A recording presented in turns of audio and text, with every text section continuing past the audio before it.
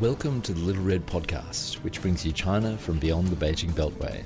I'm Graham Smith from the Department of Pacific Affairs at the Australian National University, and I'm joined by my co-host Louisa Lim, former China correspondent for the BBC and NPR, now with the Centre for Advancing Journalism at Melbourne University. We're on air thanks to support from the Australian Centre for China in the World. This month, we're devoting our show to what's happening in the northwestern province of China, bordering Pakistan. It's called Xinjiang by the Chinese, but East Turkestan by Uighurs, a Turkic ethnic group. The United Nations says it has credible evidence that 1 million Uighurs are now in re-education camps. That's about 10% of the population. China's denied this, though officials have spoken of vocational educational facilities where petty criminals receive rehabilitation and reintegration. Satellite pictures and details scraped from the internet tell another story. One of indoctrination camps where Uyghurs are made to repudiate religion, study socialism and eat pork. In all of this, the voices of ordinary Uyghurs are not being heard. So we've come to Adelaide, where there's a strong Uyghur community, to listen. None of the stories we've heard can be independently verified. That's the case with almost all the information coming out of Xinjiang. The people we spoke to all have family members inside China. Some have asked us not to use their names or voices, and we followed their wishes. The first person we spoke to, an imam named Abdul Salim Alim, came prepared. As he sat down, he laid out in front of him a printed list of the names of all his family members who are now in prison or in re-education camp. My name is Abdul Salam. My surname is Alim. I came to Australia end of 1999, which is November 1999 basically, and since then I'm here with my family. I have my wife and I got 6 children, and I've been working as a teacher in Muslim schools. Now, you've bought this piece of paper which has got a list of all of your family members who are in prison and in camps. Tell us what it says. And my family is one of those families being always targeted, or we can say blacklisted, because my family is seen as a religious background. Religious not in the sense of as they accuse us of radical and extremist. No, religious means the person who likes to follow his religion, pray 5 prayers and fast in the month of Ramadan during the year. But China, being the communist regime, sees any religion as a poison, as an opium of nation, and even recently they said it's a virus, mental virus. That's what it's been said by the Xi Jinping, who is the president of China now. So I got the list here, which is just to summarize it, from 2 families. My family, my parents and my brothers, sisters, and my wife's family. From 2 families only, we got 12 people in camp. My sister was in camp for 3 or 4 months due to her sickness. She was released. With that, it will be 13 people. And 5 people are in prison, ranging between 5 to 10 years life imprisonment. What crimes are they? The crime, number 1, is because they are Uyghur. Being an Uyghur is a crime. That's how they treat us, all the Uyghur people. Okay. Secondly, they are Muslims. We want to practice our religion, and that's how they interpret their way, seeing that anyone who is to do any connection with any religion is seen to be not loyal citizen, because China now have divided the citizens all into 3 categories: trustworthy, questionable, untrustworthy. One who practices, wants to keep his culture, his religion, and wants to live his life is seen as untrustworthy. The last contact I had with my mom was probably it was early June this year, and after that disconnected. And time to time I try. Today even I tried to call her, and it says that your call, this number is restricted. I can even try calling here.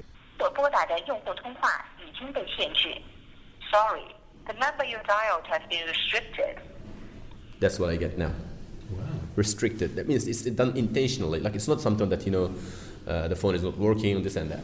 Since 2016, when I had this, the communication became very, I had to be very, very careful of saying what I have say.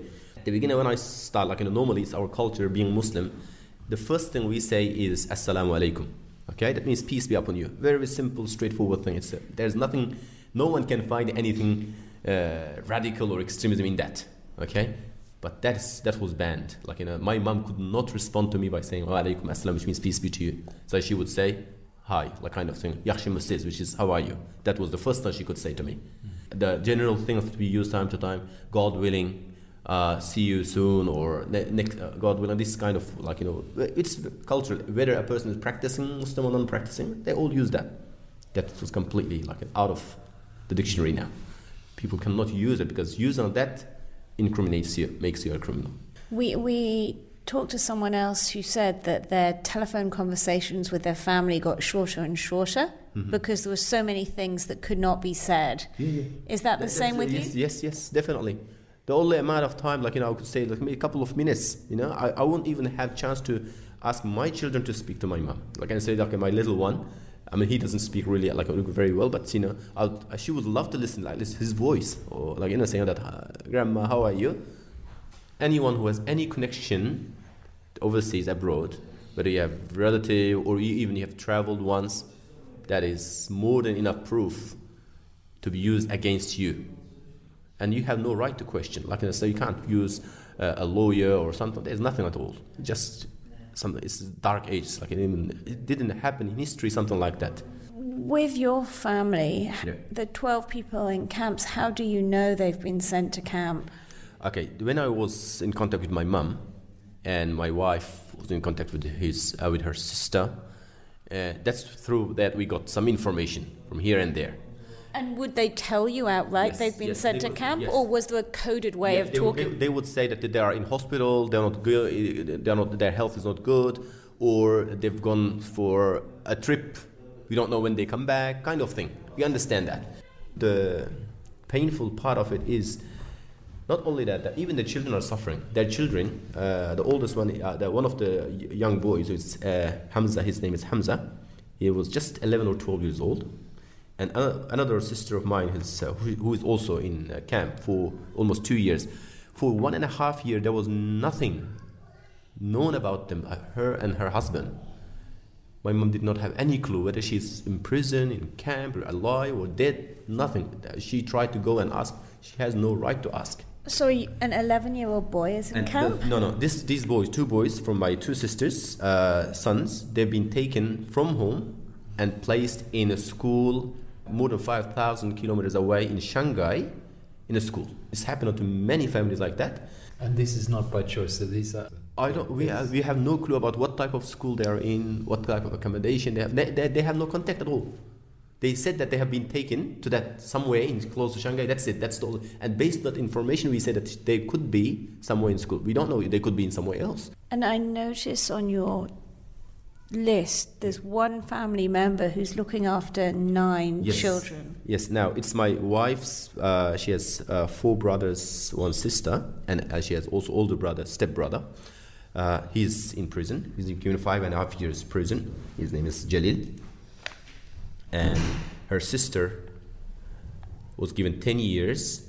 The only charge was, there was nothing clear, but the only thing is she argued with one police officer once. Like, someone who is hired by the government from local, they used to go around and say that, okay, they would check on people's clothing.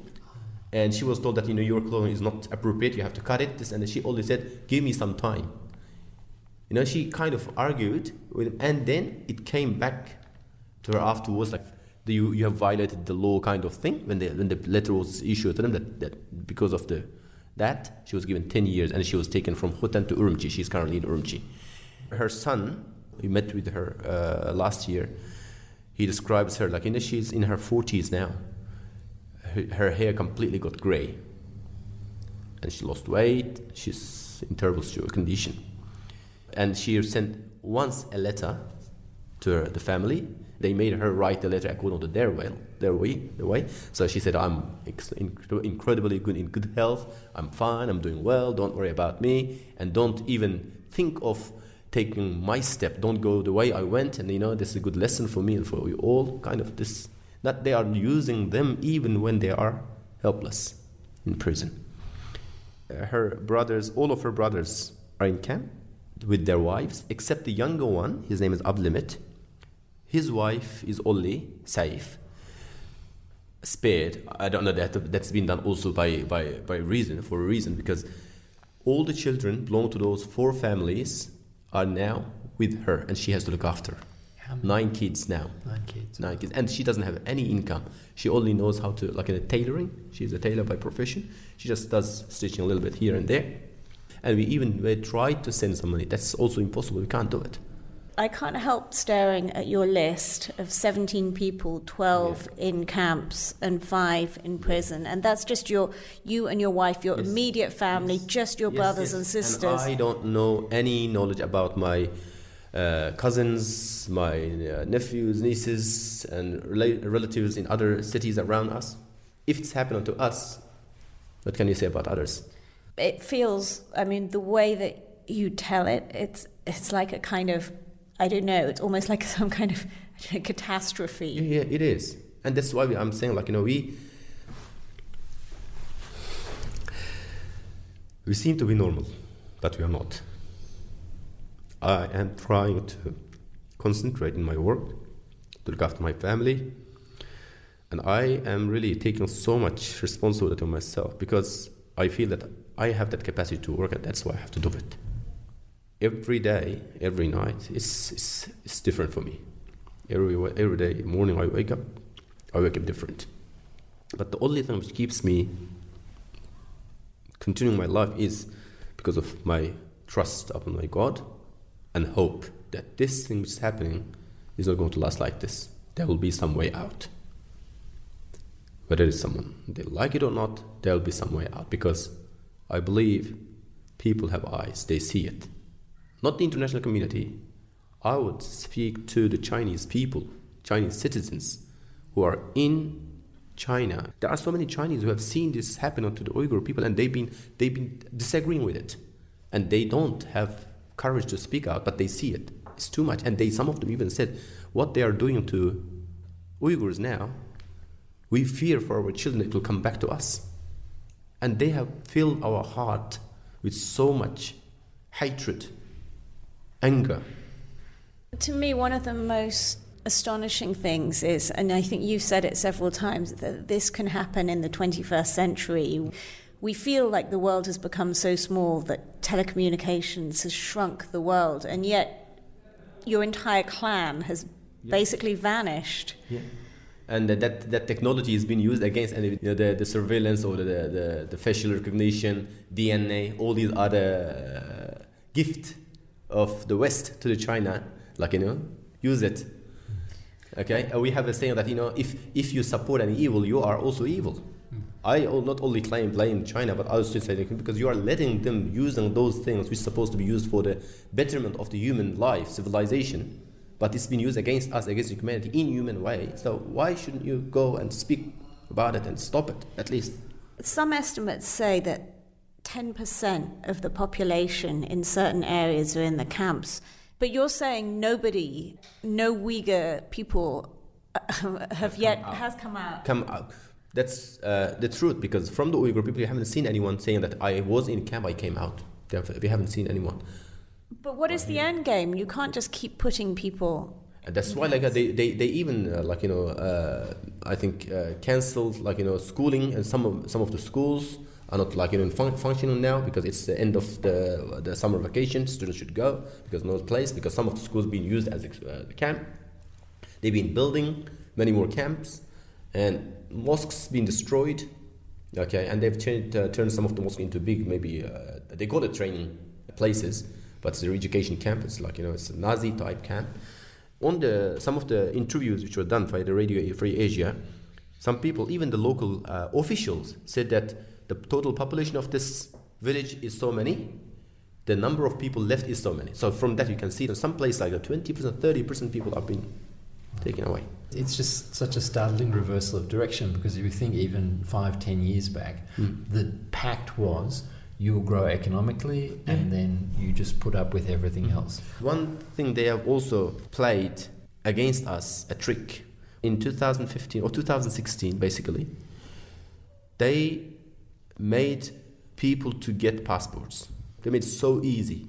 They went home, the officials used to go home, buy a home, ask them, get passport. Even those who have no clue about passport, no clue about going abroad, farmers, very simple-minded people. They were told, you have to get it because it's easy. So they got it.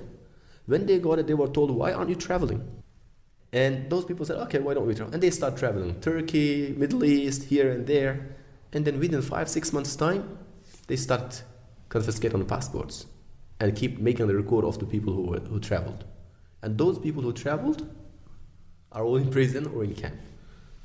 And those who did not travel, they were also investigated as well. Why didn't you travel? What's your motive? Another funny thing is that if people don't go to mosque, people who've been practicing and going to the mosque before, and they stopped going to mosque, they said, why aren't you going to the mosque? If you go now, they say, why do you go to mosque? So you don't know what to do. Yes is problem, no is problem. A couple of hours after talking, we got a text from Abdusalim Alim. More names. He wrote, I forgot to mention 4 more members of my family who are in camps. That brings the total to 17 family members in camp, 5 in prison. We also spoke to a young man accompanied by 2 tiny children, a 3-year-old girl and a 4-year-old boy. His wife, their mother, is in a re-education camp. The man asked us not to use his name or his voice for reasons that will become clear. He spoke in Uyghur. What you'll hear is the voice of a translator. The whole time we spoke, the man's small son sat beside us, totally silent. He did not say a word. This is their story. Together, as a family, we were harassed by the police many times. We had to report our everyday activities to the police, and also we were evicted from our own house, and then we had to move from house to house in a number of months' time. But every single activity of us were monitored by the police. And many times my wife, because she was a practical Muslim and also wearing a religious attire, so basically whenever we went, she has been harassed, interrogated, questioned, or asked to present her all evidence of residency in China to prove that she does not have any other crimes. And can I ask, when did your harassment start? What year would you say you started to find things difficult? The Chinese harassments on us is not a new thing. However, as far as I can remember, in adulthood, I first traveled to overseas in 2008, and on my first return to my home in 2010, they start harassing us more heavily. Like registering the paperwork for our newborn children, issuing the passport or permissions or any necessary documentation for us, also restricting our movements, connections with other people, and also is causing financial loss because we had to bribe them, and all the time. Also, my daughter that you have seen, she did not have any Chinese household registry record because we could not get it because the government said this is already beyond the limit of the numbers that you can have. So far, until now, she does not have any Chinese residency household registry book. And do you think they're looking for bribes? No, this is relevant to what currently is known as a social credit system. Okay, so because every single Uighurs identification card has a mark on it. You can't see it, but when you insert your ID numbers, the social credit rating data system will identify who you are. Because I came from a religious family. My father was killed, murdered by the Chinese authorities. Therefore, they listed me as a person of interest from far along. When he was returning and he was stopped in the airport and asked to give these samples of his voice and his face, was that the first time that he'd been asked to give those things? Around November 2016, I went to Wenzhou for a business purpose. I went with my friend. Then when we stayed in the local hotel in Wenzhou, first night, about 30 police, 3 of them in uniform and others was plainclothes. They raided the hotel room and they took us to the local police stations and they have already taken our digital photograph. They taken the blood sample, and they taken also the weight. Every single details were taken in Wenzhou. Far before that, in Urumqi, also my blood sample was already taken in Urumqi by the local authorities. And also they forced me to install an app on my mobile phone, which is they can track me, track my activity, track my voice, and track my telephone conversation with anyone else. So nothing is hidden from them. So basically they were chasing me 24/7. Can I ask you once more to describe what he was made to do in the airport? In Shanghai airport, I was taken into a small room where I was interviewed by video, by someone that I cannot see, but I was seen. Then they questioned me to return to Urumqi immediately without stopping to any place. After coming back to Urumqi, then I was taken to the place where my facial structure was detailed, and also my voice program were recorded or verified by the police. So that was, as I said, I returned in November 2015. Yes. Then that harassment continued for months. Then in Iran, January 2016, I was taken purposely to the police stations to present my digital photograph, facial structure, and the voice features. And I was given a newspaper article. Then I was asked to read, and they recorded everything. But interestingly, the journal article was written by a Hong Kong Chinese writer, and I found that article contents was about is forbidden or restricted in China. They forced me to read, and they recorded, and I feared they could be planning to do some harming to me. In January 2017, because that time the government authorities started arresting people in my hometown, which is Hotan. And I was scared, but that time I was not quite sure that we can live as a family, because so much things happened to us by police. So I tend to take the first risk by myself. So I came to the airport in Urumqi in January 2017. I was stopped for about 15 to 20 minutes time, but for no reason I was allowed to travel. When the local authorities in Hotan was starting to collect the passport, I did not surrender my passport by stating that I lost my passport. So how did the children get out? The situation became intensified between January and April 2017. After my departure in Dubai, I kept contacting with my wife, asked her to renew her passport because her passport was left only 5 months valid. So because she cannot travel on that passport, she approached the local passport agency to renew her passport, but they say we don't renew passports. All right, you can just try 1 month after. So how we are processing your applications, but the situation's becoming more and more intense. People continuously left China in large numbers. They flee. But my wife and children are not able to leave at that time yet. Because my wife could not travel, the only option that I want to take my 2 children because they got the passport, so it's valid. Then I contacted a person who was working in the travel agency.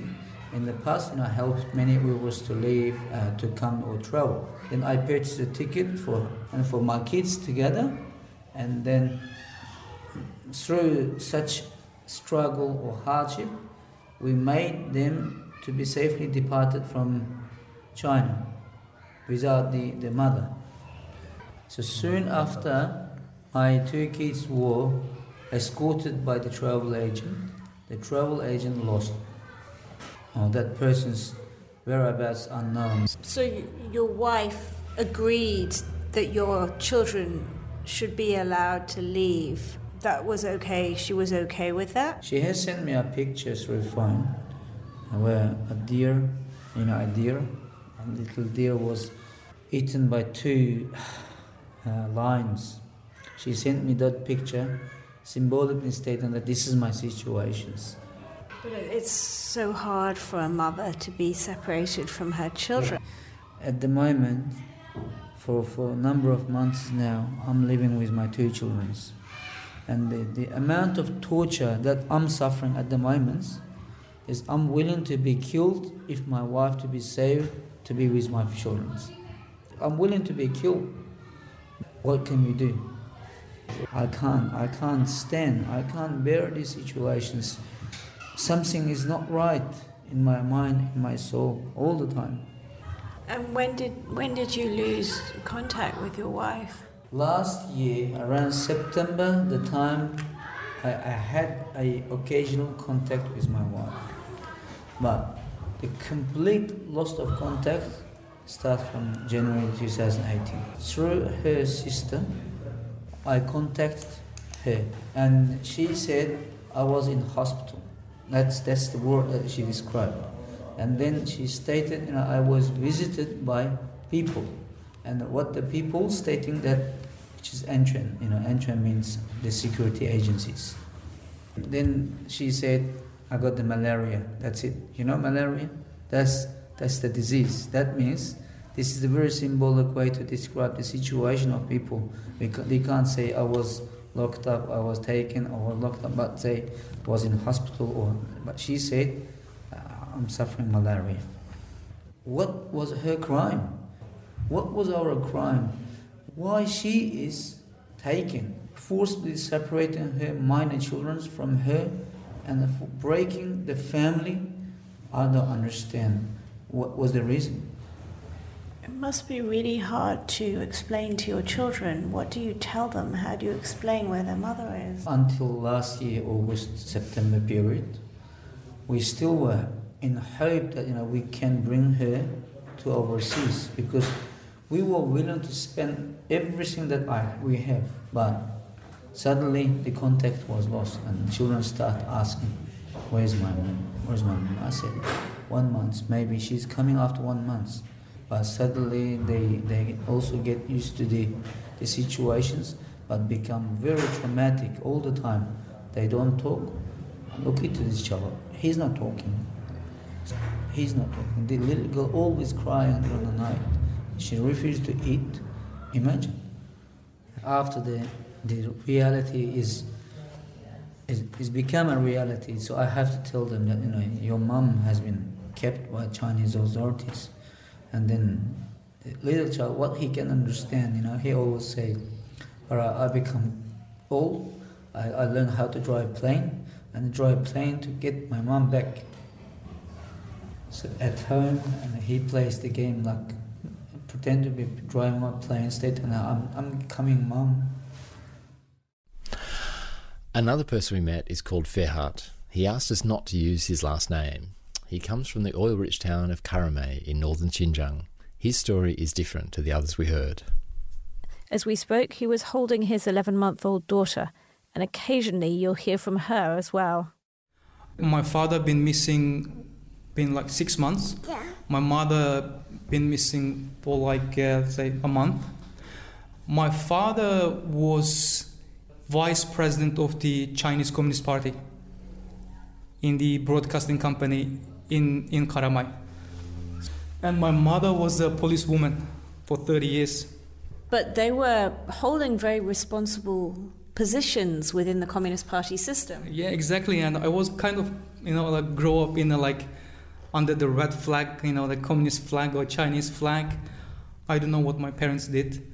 They worked for Chinese government in a very serious position for more than 30 years, both of them. And I don't know what happened to them.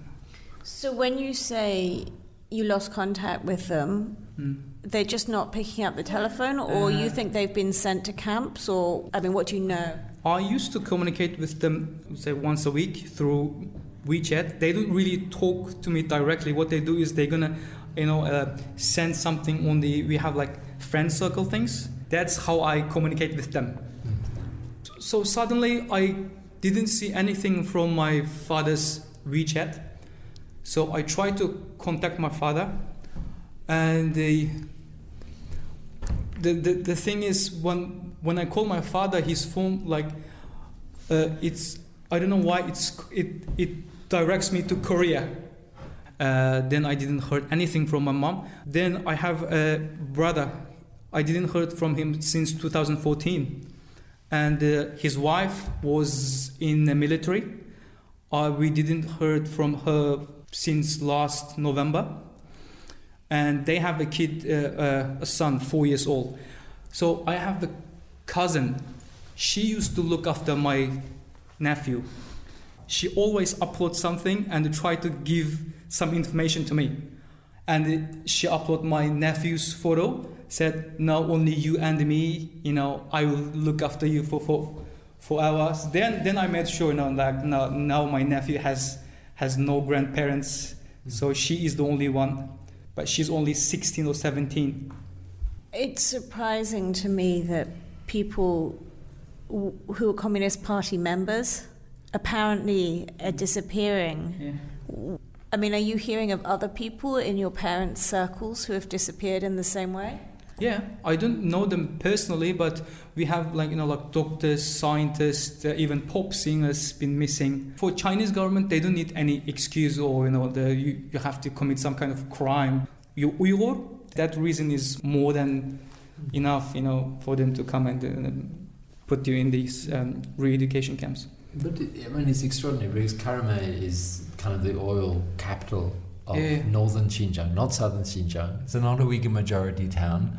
It doesn't have any real history of incidents that you're not religious people, and yet you are just as much a target as a religious person in Khotan. Exactly. The Karamay in Uyghur means black oil. So Karamay got the highest GNP in China. It's 5 times more than Shanghai and 6 times more than Beijing. So we should be the richest people in China, but it doesn't work that way. People, especially Uighurs, they don't benefit anything from the oil that they got. My parents, especially my father, he's not religious at all. I don't remember even once he was praying in his life. Even once, I don't remember. Many of the other people that we've spoken to have come from religious families, or they've come from families who've travelled. Did your parents travel? Yeah, my father did lots of travel with Chinese government. He been to the States, he been to Europe, Japan, Korea, and the government pays for it.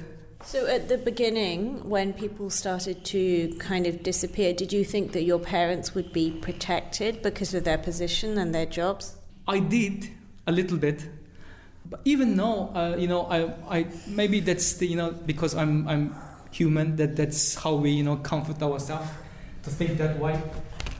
Even though if my parents in re-education camp and they will treat them a little better than others. I would say all the policemen in Karamay knows my mother because she's been here for 30 plus years.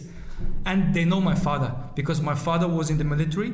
He worked as a policeman for 5 years. Then he got this job in broadcasting company. That's the highest ranked level that Uyghur person can become in China, the vice president or vice chairman of the Communist Party. And he also disappeared, It got dark as we spoke, but we noticed one couple waiting in a side room. Others came and went, but they waited. Finally, after hearing so many stories, we had a chance to hear theirs. Their names are Miasa and Dolkin Ablat, and they have 4 children. Miasa moved here in 1985, Dolkin in 2002. Dolkin mainly spoke in Uyghur, with his wife translating. They started by telling us that his family is based near the Kazakh border, in a place called Emin County in Tachang Prefecture. That's because where we're from, it's a little bit a bit further than the other more central like Khotan district and Kashgar. So to our district, the effects of what's happening came a little bit later, probably 6 months later. So until November, we didn't really realise that there was anything happening. His younger brother Almas from Urumqi, he lives in Urumqi with his family.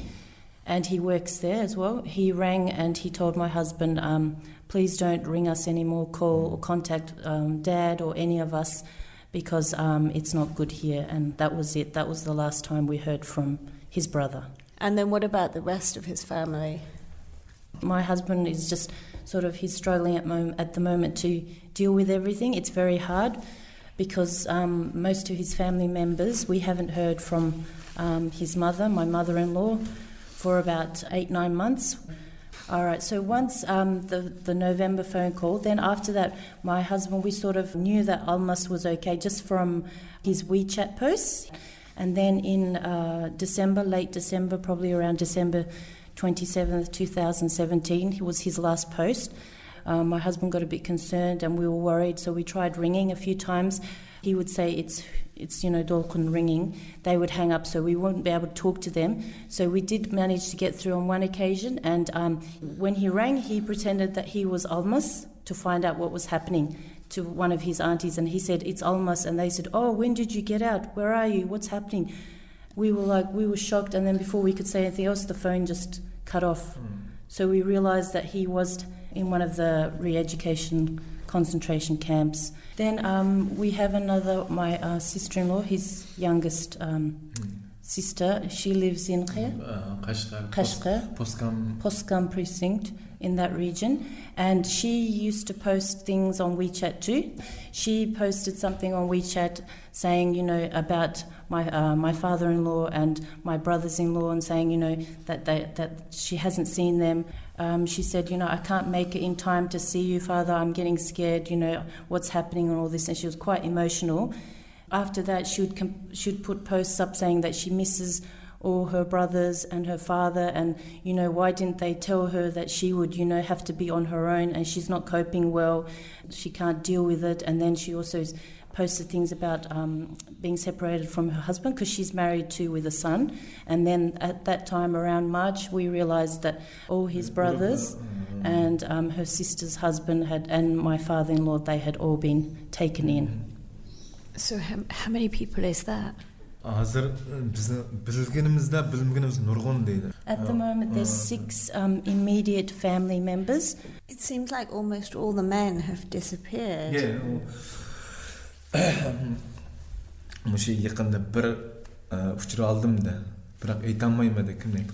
Not too long ago, my husband heard from a credible source that most of the young boys 50 years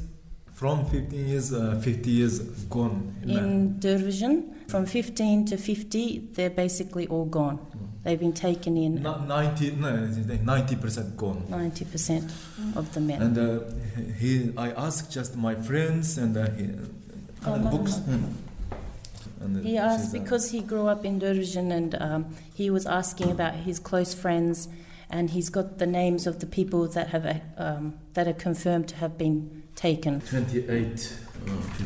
You have been collecting the names of people who you can confirm have been sent to camp. Is that correct? We did do that because recently our community has been trying to raise more awareness about the situation in East Turkestan, what's happening to the Uighurs, and we recently submitted a petition to the Australian Parliament House, which was discussed just a couple of days ago. We wrote it down, and there's 28. 28 people definitely confirmed that have been taken in, that he knows personally. Too much. Young people, all the young people. So it's basically all the boys who you went to school with. Yes. All of them. All the people he basically went to school with, grew up with, they've all been taken in. This is even people who are religious, not religious. Is there any... This is some religious, some singing, dance, musician, some is teachers. It's across the whole field. Like, there's no discrimination here. Probably at the start, like when it started a couple of years ago, maybe it was because they were being a bit too religious, or they had the beard, or they were wearing scarf. But now it's non-discriminatory. Basically, it's come down to if you're Uyghur, you get taken away. It's just a matter of time. Everyone is living in fear. Like for his mum too, she's Her health is not that good. She's, over 60. My father-in-law is nearly 70 years old. He has diabetes that he needs insulin injections for. He worked for the Chinese government for over 40 years. All are working for government. All these people on here, most of them are working. Most of the people that we heard have been taken, they all had stable jobs. They were working for basically the community, the government there. In 2008, when we visited, the police officers would constantly come and interrogate my husband, asking, questions, and they were saying to him, we want you to, when you go back, sort of work for us as a spy, basically. They said, communicate what the community there is doing, and then where they're working, their address, what sort of job they're in, whether they're in like government jobs or they work for private companies, whatever it is, we want you to sort of pass that information on to us. I mean, I wanted to know more of what it feels like now to be overseas when this is happening and how you deal with that kind of thing. At the moment, basically, this is what's on our mind. When we get together, all we discuss is how can we find an avenue of help, get someone to listen, be able to get someone to take some sort of action, because at the moment it's frustrating for us because there's so many people being taken into these camps. Like when you say it, it sort of seems a little bit unbelievable to people that don't know about our situation, because how can someone just simply be taken away for nothing? There has to be a reason. Like in any country, there are laws and regulations. You can't just take someone away without saying what the charge is, and they have some sort of avenue legally to have someone sort of speak up for them. But at the moment in our homeland, unfortunately, this is not available to any of the Uighurs. I also have a person I know, I can't say their name because of what could happen to them, but they told me as well, at the moment there is surveillance basically within like probably 50 metres to 100 metres, there's constant surveillance, your phone gets checked, you get body searched, the women are not allowed to wear scarves, you have to take them off, they're not allowed to enter mosques, you're not allowed to fast or anything like that, and everything is monitored, who you speak to. This person I spoke to, they said they had someone from the government within their home to stay with them, just to make sure, obviously to be monitored, to make sure that they were not having any contact or they were not doing anything that the government didn't want them to do. When you describe it, it's almost like a war on Uyghurs, a war on families, a war on Uyghur culture. Is that how you see it? What's happening in East Turkestan right now is very dangerous, because the Chinese government, that what they're doing to the Uighurs is something that they could easily happen to others. This is how it starts. Like it's happened previously in history, and everyone said, it's never to happen again. It's happening now in the 21st century. There are millions of Uighurs in concentration camps. The international community knows about it. Everyone knows about it because we have the internet, social media, digital technology, everything is very advanced now. Everyone is aware of this, but because of China being such a superpower and having such an influence within the international community in regards to economic and trade, unfortunately, at the moment, it seems like the Uyghur people are paying for it with their lives, because China is basically silencing all the other countries, the international community, everything, just with the amount of investment, trade, whatever it is that you want to call it. They are using this sort of as hush money, basically to say, look, just turn a blind eye to what's happening to Uyghurs. Let's not talk about that. And they've even got the new initiative, the One Belt, One Road initiative. So at the moment they're trying to shift as much as they can the awareness away from the human rights abuses and violations against the Uyghur people and the mass concentration camps by putting the international community's attention, bring it back to what's happening, like with the developments and all this. And we're suffering for that. To bring it back to a personal level, how does it affect your life here now? I mean, what are the impacts on your family and your relationships with each other? It's very hard. It takes a toll. Like, it's very hard to put it into words. How do you deal with something like that? Because for us, we get frustrated because our hands are tied. I mean, we want to do so much. We're screaming for help, but our screams are falling on deaf ears. There are steps being taken recently with the motion in government in the Parliament House about the Uyghur people, because we wrote letters to our local members of Parliament, to our federal members, but nothing is being done. And because every minute that's passing, for us, it's our family members. It's like imagine you wake up one day, you go to school, you come home, your dad is missing. Well, wouldn't you ask, Mum, where's Dad?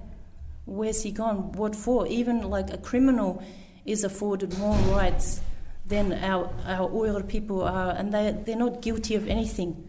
Just because of maybe connection to a family member overseas, like having someone in Australia, or for some ridiculous reason, like they travelled to a foreign country, which the Chinese government themselves gave them permission to by allowing them to have a passport, giving them the visas, and letting them go there for sometimes even like a sporting people, like someone from... My neighbour is Irfan, the soccer player.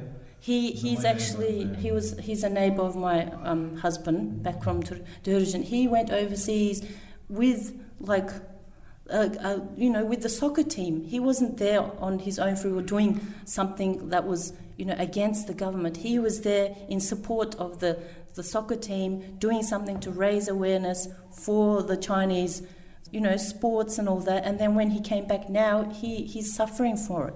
It's disbelief. Like, I don't know how to sometimes put it into words. It's just ridiculous what's happening at the moment. We can't talk. We're not allowed to speak to them. We're not allowed any communication, any link to, someone outside or someone making a phone call or whatever it is. They're just looking for like the tiniest excuse, something just to get as many Uyghurs put into the camps as they can. Many thanks to our guests. In our next episode, we'll be talking to scholars of the region for background analysis. I'm Graham Smith, and you've been listening to the Little Red Podcast, bringing you China from beyond the Beijing Beltway. Find us on iTunes, Omni, Stitcher, or wherever you get your podcasts. This episode was recorded in Adelaide and edited by Andy Hazel and Louisa Lim, with support from the Australian Centre for China and the World. Our theme music is by Susie Wilkins, background research by Julia Bergen, and our cartoons and GIFs are courtesy of Seb Danta. Bye for now.